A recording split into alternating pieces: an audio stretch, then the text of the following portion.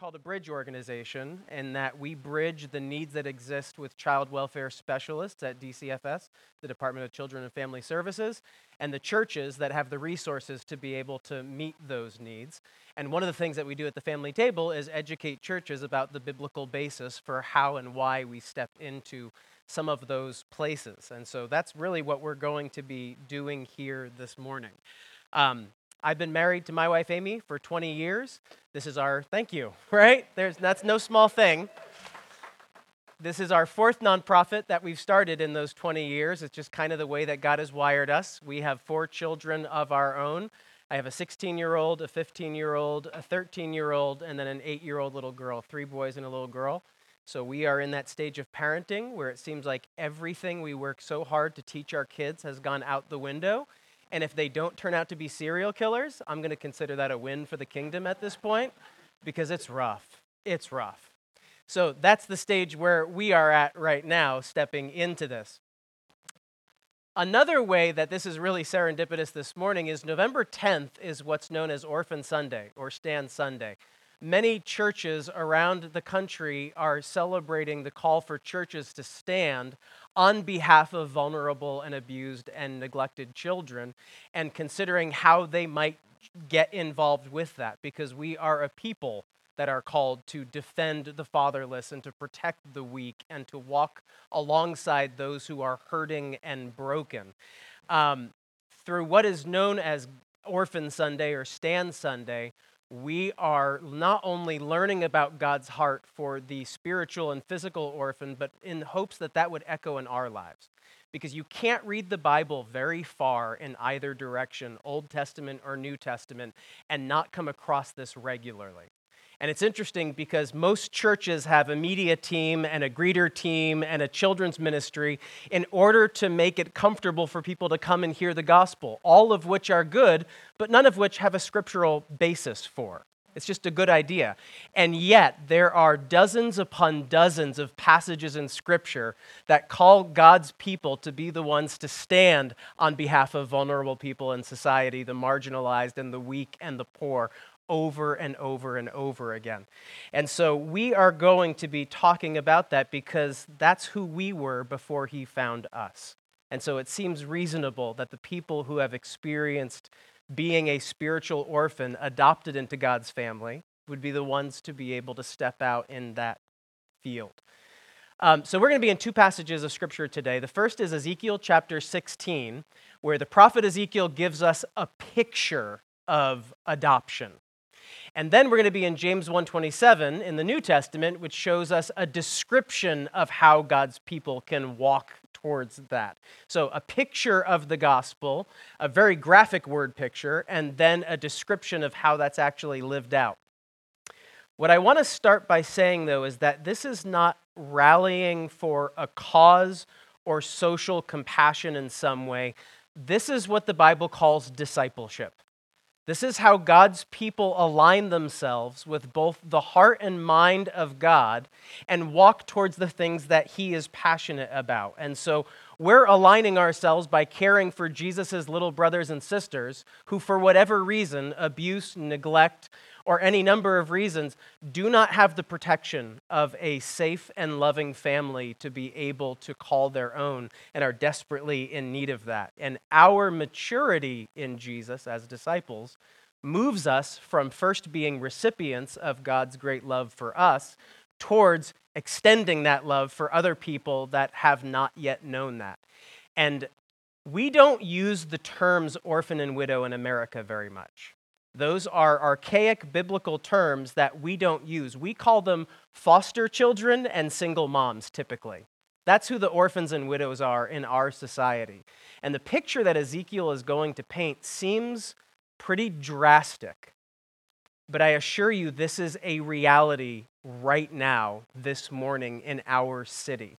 And I am convinced the only difference between people who are stepping towards those needs and those who are not are simply those who have been exposed to them.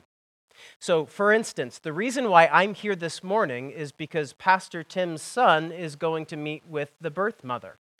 And so he is going to introduce his son to that birth mother. And the reason why he has that child in his house is because he got a call saying, there is a child that's going to be aborted unless someone is able to take them in. And when you're faced with that situation, the question of whether or not should you step in is a little bit easier. When you know that physically there is a child that will die, and you look around your life and you think, we don't have anything together, but we do have room and an availability in our home. Why would we not? And as you are aware of how desperate the needs are that exist, people tend to then step into those once they know. In the New Testament, Luke is the gospel author that most often ties our vertical relationship with God and our discipleship with our horizontal relationship with our neighbors. And so he calls attention in a couple different ways to that over and over through his gospel. So in Luke chapter 10, a religious leader comes to Jesus to ask him, what must I do to inherit eternal life? And Jesus turns that back on him and says, what's the law? How do you read it? And he says, well, the law says, and he sums up the 10 Commandments nicely, love the Lord your God with all your heart, mind, soul, and strength, and love your neighbor as yourself. And Jesus says, you got it. Go and do that, and you'll be fine. And then Jesus tells a story to illustrate that eternal life. But the story he chooses to tell is the parable of the Good Samaritan, which seems like a social justice kind of story, and yet he's tying that into the discipleship. The same thing happens earlier when John the Baptist is imprisoned, and he sends his disciples to Jesus to ask, are you the one we were waiting for, or should we look for another? And Jesus says, you go back to John and you tell him what your eyes have seen and what your ears have heard. The deaf hear, the lame walk, the gospel is being preached to the poor, and blessed is he who does not fall away on account of me. Jesus is always tying together our love from God and for God with our love for our neighbor as ourselves. And so I want to suggest that caring for some of the most vulnerable people in society is one of the means that God uses to connect our minds, our hearts, and our bodies. Our minds, what we know to be true about who God is, the image of the invisible God expressed through Jesus. Our hearts and how we feel towards what God himself cares about and those who he has a particular concern for. And our bodies and how we actually move into action as a result. That is from Matthew 22, the greatest commandment, loving the Lord your God and loving your neighbor as yourself. Both of those go together. Adoption is first a theological reality. Adoption is gospel because our adoption by God the Father through the finished work of Jesus Christ is what gives us identity. It's what tells us who we are, that we are actually beloved, that we belong, that we are desired. Which sounds so spiritual until you encounter people that genuinely no one wants. And that's the sad reality that exists of many people in my field of work that I come across every day. It's not just hyperbole that no one likes me or cares about me. Genuinely, they are forgotten and unwanted. And so to hear God, the Father of the universe, saying, you're mine, and I went to great lengths for you to belong in my family, is incredible good news. But adoption is also mission, because that's what aligns us with what God does as a result of who he is. But they must be tied together. Because when you have adoption as gospel without mission, it's a big theological concept that exists in metaphors and ideas and in theology books. We systematize it. But when you have it as mission without a theological basis, then all you have are just good works that we're doing that are not underpinned by any kind of deeper understanding of who God is and how he moves towards the broken and towards the powerless. So those always go together. Now, Ezekiel 16. In the Old Testament, the prophets are known for vivid word pictures as well as just straight up descriptions of things that are going on. So you have Micah saying very plainly, do justice, walk humbly with your God and love mercy. You have Isaiah in 117 making it very clear you are to defend the cause of the poor and the fatherless. These are commands that the prophets are simply saying, this is what it looks like for God's people. Ezekiel takes a very different route. And it's not that there's no commands in Ezekiel, but God has him both act out and describe these pretty vivid word pictures, which is what he's doing here in Ezekiel 16. He's using a story as a means of communicating the spiritual reality of where Israel is. So in context, you have Ezekiel as one of the latter prophets that are inviting God's people to repent both during and after the exile to see who God is and what he's doing. And he tells them a story about what their birth and maturation and then subsequent idolatry and the consequences for it are. And the reason he does that is because stories get our attention in a way like commands can never do.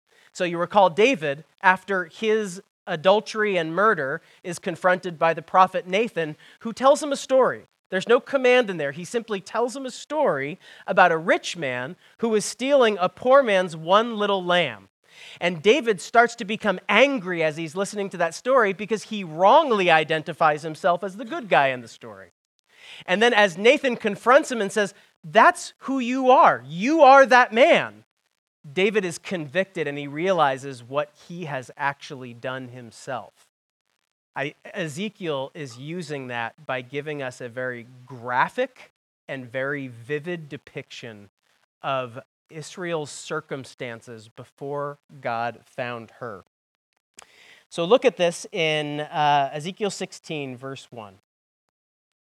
Again, the word of the Lord came to me. Son of man, make known to Jerusalem her abominations, and say, thus says the Lord God to Jerusalem, your origin and your birth are of the land of the Canaanites. Your father was an Amorite, and your mother was a Hittite. So he starts out by saying, you who think you can claim Abraham as your father, let's remember, Abraham was also an idol-worshiping pagan when God first came to him. And God himself first extended that mercy to Abraham, your father. And as for your birth, on the day you were born, your umbilical cord was not cut, nor were you washed with water to cleanse you, nor rubbed with salt, nor wrapped in swaddling cloths. No eye pitied you to do any of these things to you out of compassion for you, but you were cast out on the open field, for you were despised, abhorred on the day that you were born. And when I passed by you and I saw you wallowing in your blood, I said to you in your blood, live. I said to you in your blood, live. And I made you flourish like a plant of the field. And you grew up and became tall and arrived at full adornment. Your breasts were formed and your hair had grown, yet you were naked and bare. And when I passed by you again and saw you, behold, you were at the age for love. And I spread the corner of my garment over you and covered your nakedness. I made my vow to you and entered into a covenant with you, declares the Lord God, and you became mine. He pictures them as this newborn infant whose parents did not give her any love or affection. She was unwanted and she was thrown into an open field left to die. No one desired you. This, by the way, has echoes of Deuteronomy chapter 5. Deuteronomy chapter 4. I didn't choose you because you were the greatest of all nations, but because you were the least of all nations. I chose you because you needed me to.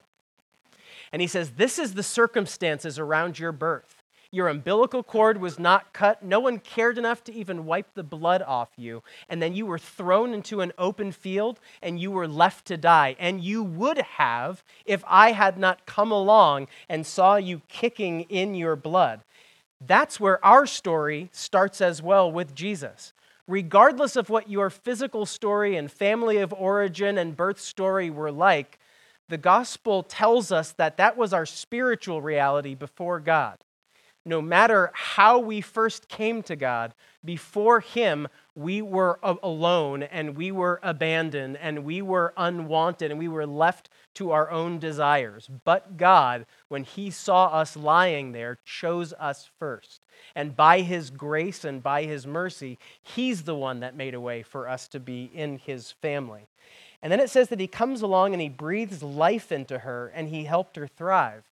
What stands out to me, though, is that he comes back as she is a mature young woman. It says that her breasts had formed and her hair was growing, but she was naked. And what that's a picture of is that she is now vulnerable to being taken advantage of by other people. And he says, when I saw your vulnerability, I took off my clothes and I covered your nakedness. I brought you into my home so you would not be left out there alone and vulnerable to all of the elements and to anybody that would want to take advantage. And then it says, I made a covenant with you. I entered into this marriage covenant with you by promising you that I would be both a husband and a father to you. The rest, if that's graphic, the rest of the passage is even more so, as it describes her idolatry and her prostitution with all of the surrounding nations, because she became prideful in all of her beauty there. The application there, though, is that there's a couple of them. One is that the plight of the orphan is a physical picture of our spiritual reality. We too were abused by Satan. We were unloved and unwanted. We were lost. We were alone until God stepped into our lives. Based on what your personal story is like, you might resonate with that more than others. I came to Jesus at 22 years old out of a life of violence and drugs and had a rapid, immediate encounter with God that left me changed. My wife was a good church kid who didn't know Jesus her whole life. And so her encounter with Jesus was a little bit subtler as she realized this God who she'd heard about her whole life actually did adopt her into his family, and that she was trying to run from God by doing good works, the same way I was running from God by doing evil things. Both of us were running from God. Both of us were in need of adoption. One of us just looked like a good kid, and one of us looked like a bad kid. But the reality was still the same. So this is exactly where our story starts as well. That is the parallel to the crisis in our city that exists. So I'm guessing TO is Ventura County? Okay. So Los Angeles County has the largest child welfare crisis in the entire nation, in all of America. We have about 35,000 children in the foster care system waiting for a home. There are, as of right now, 9,000 DCFS workers employed. 4,000 of those are caseworkers who are already overloaded trying to care for the needs of that. To give you some perspective, Santa Barbara and Ventura counties combined have about 1,200 kids in their system. LA is 35,000. It is a crisis that is unprecedented. And I am super thankful for the work of the government to step in on behalf and to create some of these incredible programs. But the people of God understand that while the government can go so far, they don't make good parents. Only a family can do that. Only God's people can actually be that family to step in and to help those needs. And every caseworker that I've come across has been, no one gets into this work because they plan on getting rich out of it. They get into this work because they want to step in and see good happen, and yet their hands are tied behind their back in many cases. They're overworked. Their cases are overloaded. There's just not enough time or people to go around and to help with that. To say that this disadvantages the future of our city is an understatement. Once a child enters the foster care system, 50% of them will never graduate high school. For those that do graduate high school, only 3% will ever graduate college. 75% of children who enter the foster care system will be picked off by child sex trafficking or human trafficking. 75%. There's a whole sector in the foster care system that's known as CSEC, C-S-E-C, commercially sexually exploited children. It is a huge systemic problem within that. Another 75% will be pregnant by the time they turn 21 with at least one child, which then perpetuates the system of becoming a single mother and then doing the same thing that they saw happen as well. This is a huge problem. What I love about Ezekiel, though, is he uses a phrase that appears 43 times in the Bible. He uses it in the first person, but whenever you see the two words, but God, brought together, that is like signaling something is about to go down. Something is about to change. It might be a small thing, it might be a big thing, but fortunes are about to be flipped on their head when God walks by and sees what's going on. And seeing God's compassion for those that no one has compassion on. I'll tell you this, if I'm being perfectly honest, it doesn't remind me so much of who I was when I first met God. It reminds me of me right now.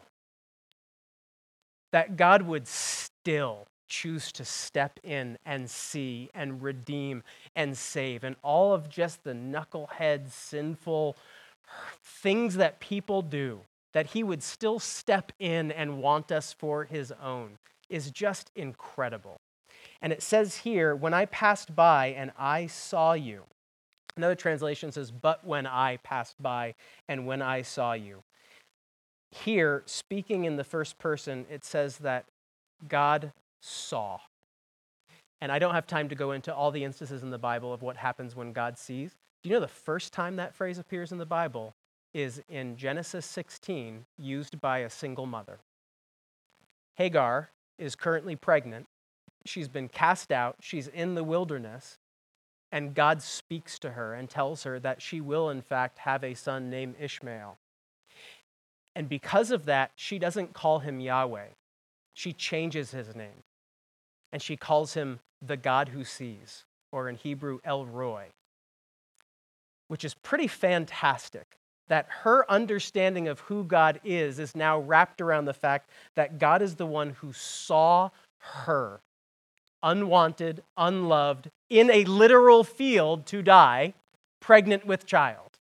The God who sees me. You may, if you don't yet, you will, at some point know what it feels like to be an invisible person. Just taken for granted, not respected, not cared for. No one asks you what you think about things. You seem to be passed over, and while everyone else is getting the good, you are just left there feeling like no one even knows that you are alive. And then you carry with you, when you're going through seasons of feeling invisible, feelings of shame and guilt and anger and vulnerability and frustration. And from my experience, this is a regular occurrence for children in the foster care system. I could tell you stories that no child should have to be able to understand of being quite literally invisible and unwanted. And right now, there is an 8-year-old little girl and a 7-year-old little boy that I'm in relationship with through their CASA worker, which is a court-appointed specialist to advocate for them, who had to go back after their last court hearing to find out mom is not getting clean enough, but she won't terminate her rights. And the foster home, which is the only home she's ever known, doesn't want her anymore. They're unable to care for her. And so in 2 weeks, right before Thanksgiving, she's going to be back at the DCF office waiting for an emergency shelter for her to be able to go to with her brother. And for those of you that have kids, 8 years old is about the stage where they stop being cute kids. And I remember as a parent, when my kids started getting older, when your kids are little, everybody notices them, don't they? Oh, look how cute they are. They say the darndest things. And they're so adorable. At some point, your kids aren't adorable. They're just smelly, dirty teenagers that act like barbarians. True story, man. True story. And no one comes along and, oh, look how cute that 16-year-old boy is. No one's ever said that of my son. But man, when he was 7, 6 years old, everybody would go by, oh, look how cute he is. Which means that the likelihood of someone's heart being turned towards children at that stage of life gets less and less and less and less. And the need gets greater and greater. But here, God intervenes, and God sees this child in the field, helpless and hopeless, and rescues her. He brings her into his house. He clothes her. He washes her. He bathes her. The point that Ezekiel's making is everything you have came from him. All of the things that made you the proudest, your beauty and your stature and your royalty, you were left alone in a field. All of that came from God. But God intervened when he saw your state and did something about it.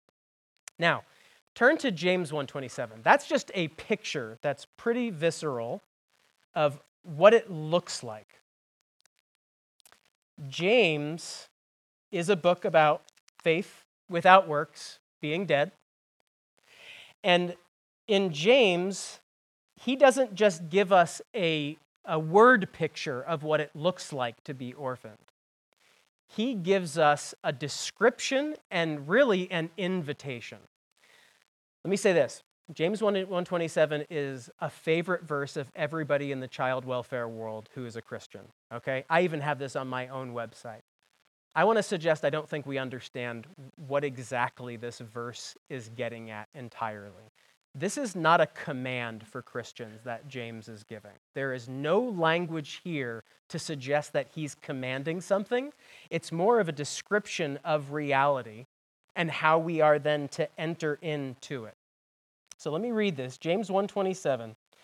Religion that is pure and undefiled before God the Father is this, to visit orphans and widows in their affliction, and to keep oneself unstained from the world. So he starts out by saying pure and undefiled religion. Something that is pure and undefiled is describing something that's pure or clean in its expression. That is, it is one of the clearest pictures of something. It is absolutely pure without defilement of this religion.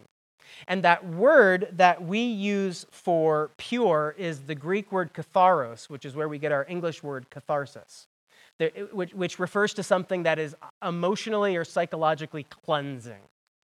And so he uses that word to say there is something that is cleansing to us as followers of Jesus in this expression of the gospel. This is pure and undefiled.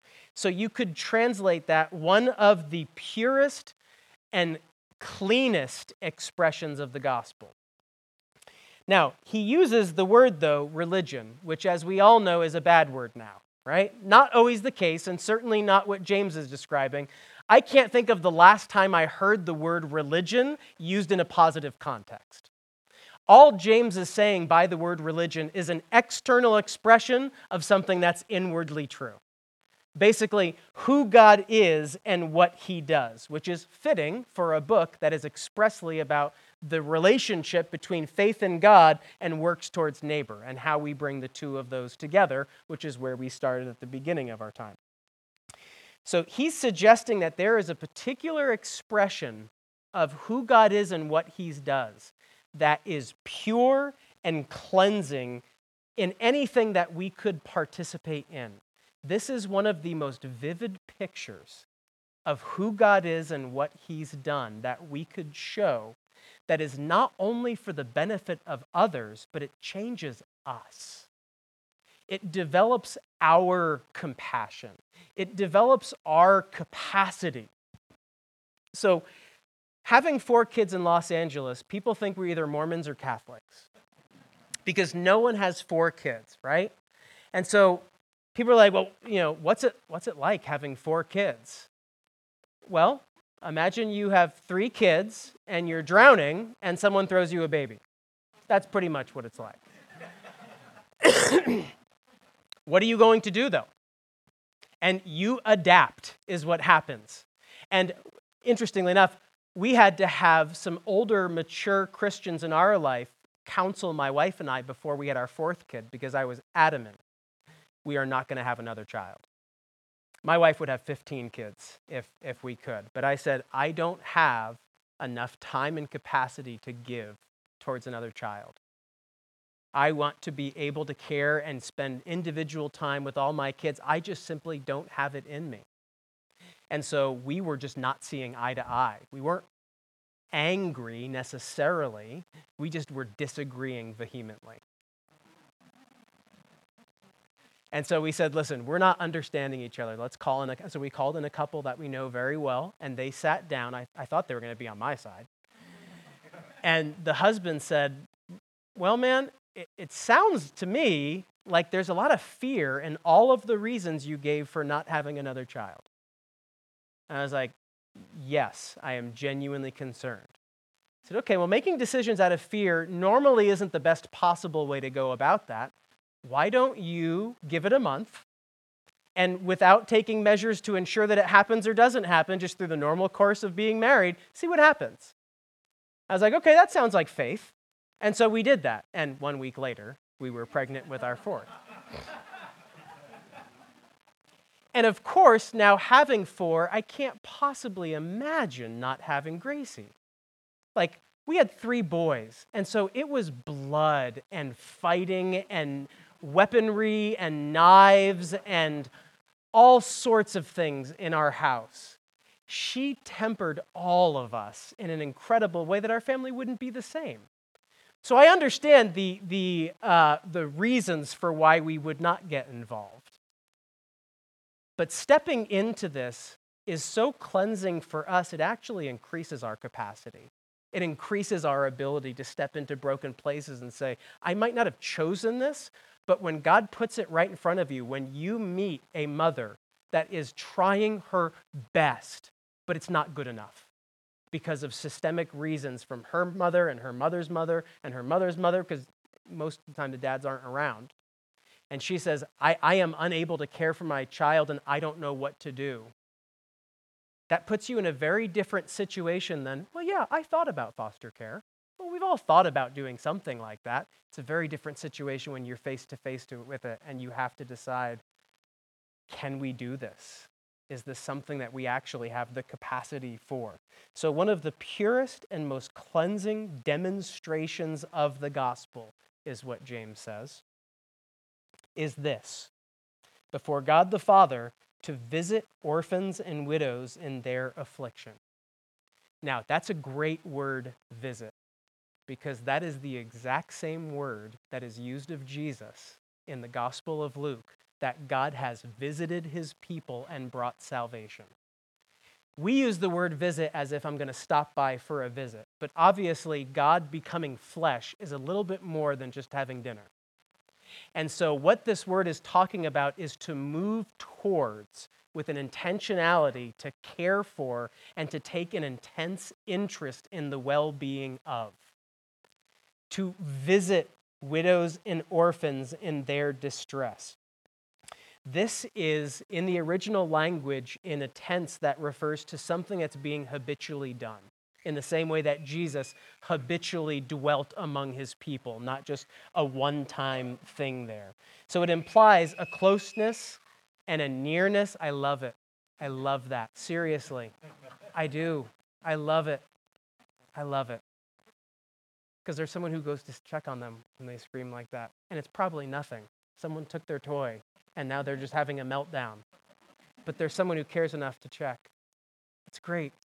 People used to do that all the time when I was pastoring. We'd have kids and babies crying, and of course, it's always the moms that feel the most guilty about the kids. It's like, let your kids cry. For those of us that have kids that aren't babies anymore, it's great. We love it. Like, yes, let them cry. That's wonderful.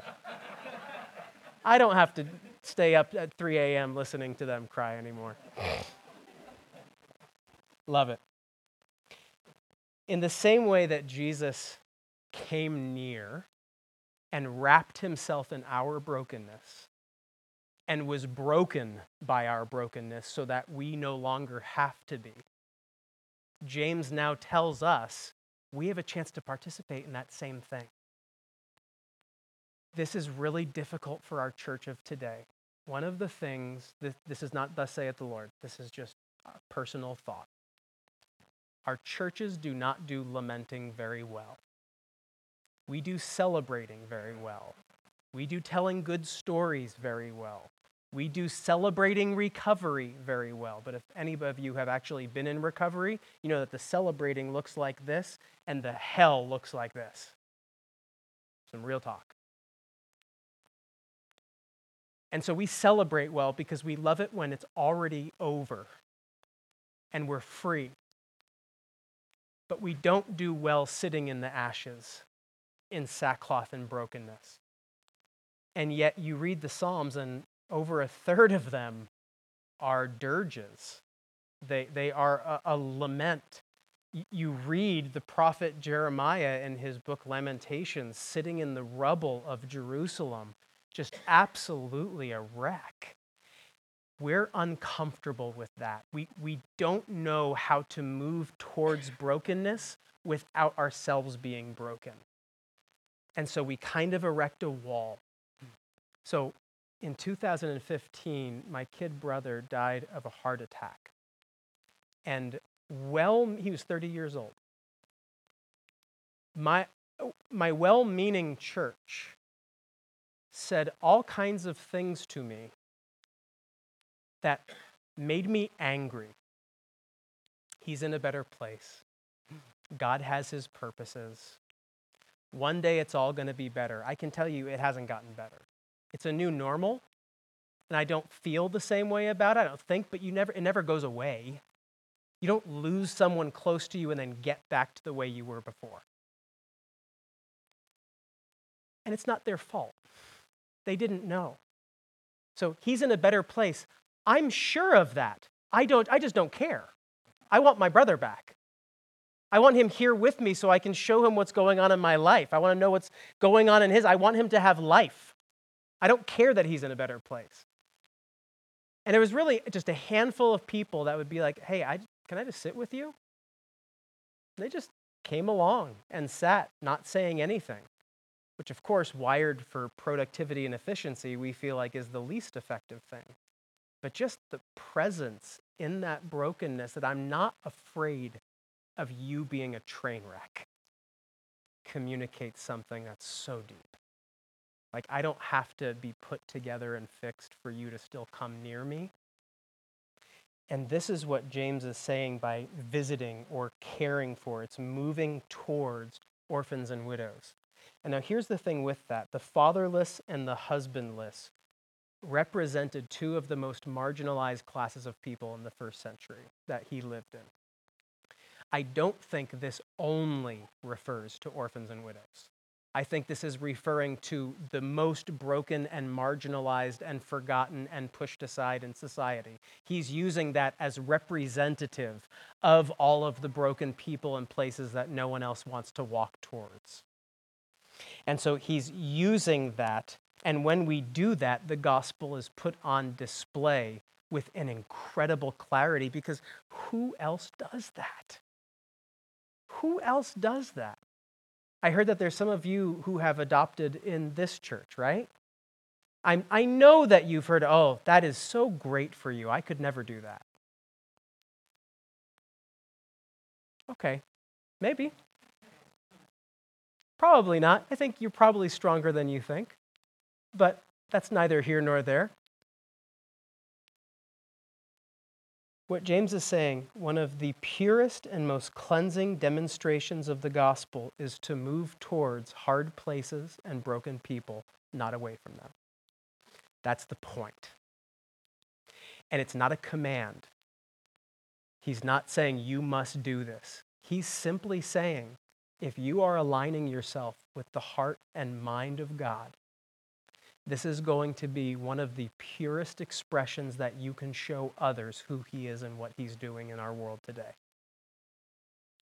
This is a vivid depiction of the God that adopted us. And we are now able to participate in that.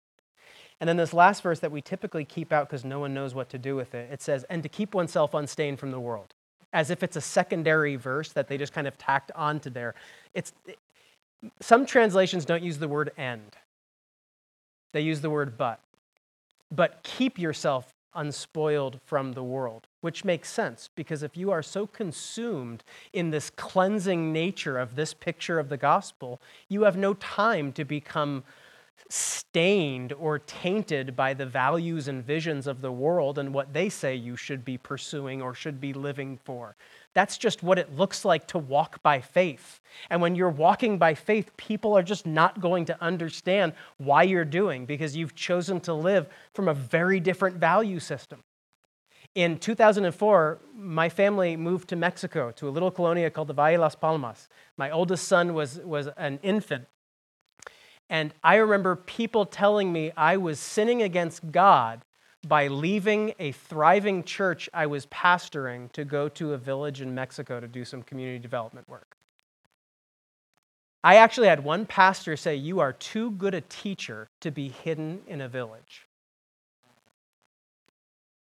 Whew. Now, first of all, I'm sure I've thought that, maybe. But to actually say that to someone, like, dag, really? You just said that? How do you respond to someone like that? Maybe I don't want to be that good a teacher. It's actually kind of why I turned over the church. That's kind of what I was doing. Oh, he's a good teacher. Great. There's plenty of good teachers. Get your podcast and listen to Matt Chandler. He's better than me anyway. I want to be about it. I want to get out there and I want to be walking in the broken places. That's what's needed. There's plenty of good teachers. This is a natural expression of this pure gospel, that we would keep ourselves undefiled from the world's values and what they think we should be pursuing and what we should be doing and what's reasonable and normal. The gospel just demands us that we walk by faith, not by sight, and we follow the Spirit of God, who very often leads us towards broken places and broken people where there's just a lot of broken glass and very little celebrating. And it's a hard thing to sign up for, and in my field, to be able to walk away from. I can't meet all of these needs that I encounter. And at best, I'm ringing the alarm and saying to churches hey, I know some things over here. I'd like to introduce you, but I can't possibly do all of that with my family and our limitations. I can only do a fraction of it. And so being able to walk away from that and being okay is very, very difficult. When we are so immersed with who God is and what he's doing, we just don't have time for all of the worldly nonsense of what we ought to be doing or pursuing. We're more concerned with listening to what God is calling us to do, to where he's already told us we should be invested in and what we should be doing as a result of that, and taking baby steps towards that. So the application of today is not that you should be a foster parent or adopt. I think that's a beautiful thing. But one of the things that I know in Los Angeles is if that's the only way for people to step in, it's just not going to happen. Most of my church were all in the industry who moved out to LA to make it in the industry. And so it was 6 deep in a studio apartment. And they're all 25 years old. They don't have homes that they're going to be able to open up and take these kids in. We saw incredible work with them being mentors of kids who are aging out of the foster care system, because once they're emancipated, it's like being thrown, what's the saying? Kettle to the fire, something like that. Yeah, it's one of those things that my wife says, you sound like you're 75 when you say that. But it's one of those kind of sayings, right? Out of the frying pan and into the fire. Out of the frying pan. They're emancipated, and now they're no longer in the system, but now they have no job skills, no life skills, no interview skills, no means of employment, and it just gets worse. So we were able to help mobilize them to serve as mentors. I don't know if you're aware, but foster kids aging out have FAFSA loans available to them to go to college. If you've ever been on Medi-Cal or tried or WIC or something like that and tried to fill out some of those forms, that's difficult for English speakers and writers who know how to do that, much less someone who doesn't speak that language and doesn't have the ability to do that. Just simply coming alongside someone else so they're able to do that. There's a lot of ways to get involved. And James says this is a pure and clean expression of how God has first loved us. Let's pray. Father, we thank you for your word, and I thank you for where we are this morning. Our lives, as we find them today, are the perfect circumstances for us to grow spiritually. We're so tempted to believe that if circumstances were different, if job was different, if housing was different, if kids were different, that we would be in a better situation. And yet, this life is the only one that you've given us to live. And so while we hope and pray for that goodness to be showered on us, we also thank you for what you have given and the resources that we do have. I pray that you would allow us to worship you with such purity and clarity that we begin to have the mind of Christ, according to Philippians, that we have the heart of Christ, and that we're living in a way that expresses that. Allow us to inhale grace and exhale gratitude for all of your goodness in our lives. In Jesus' name.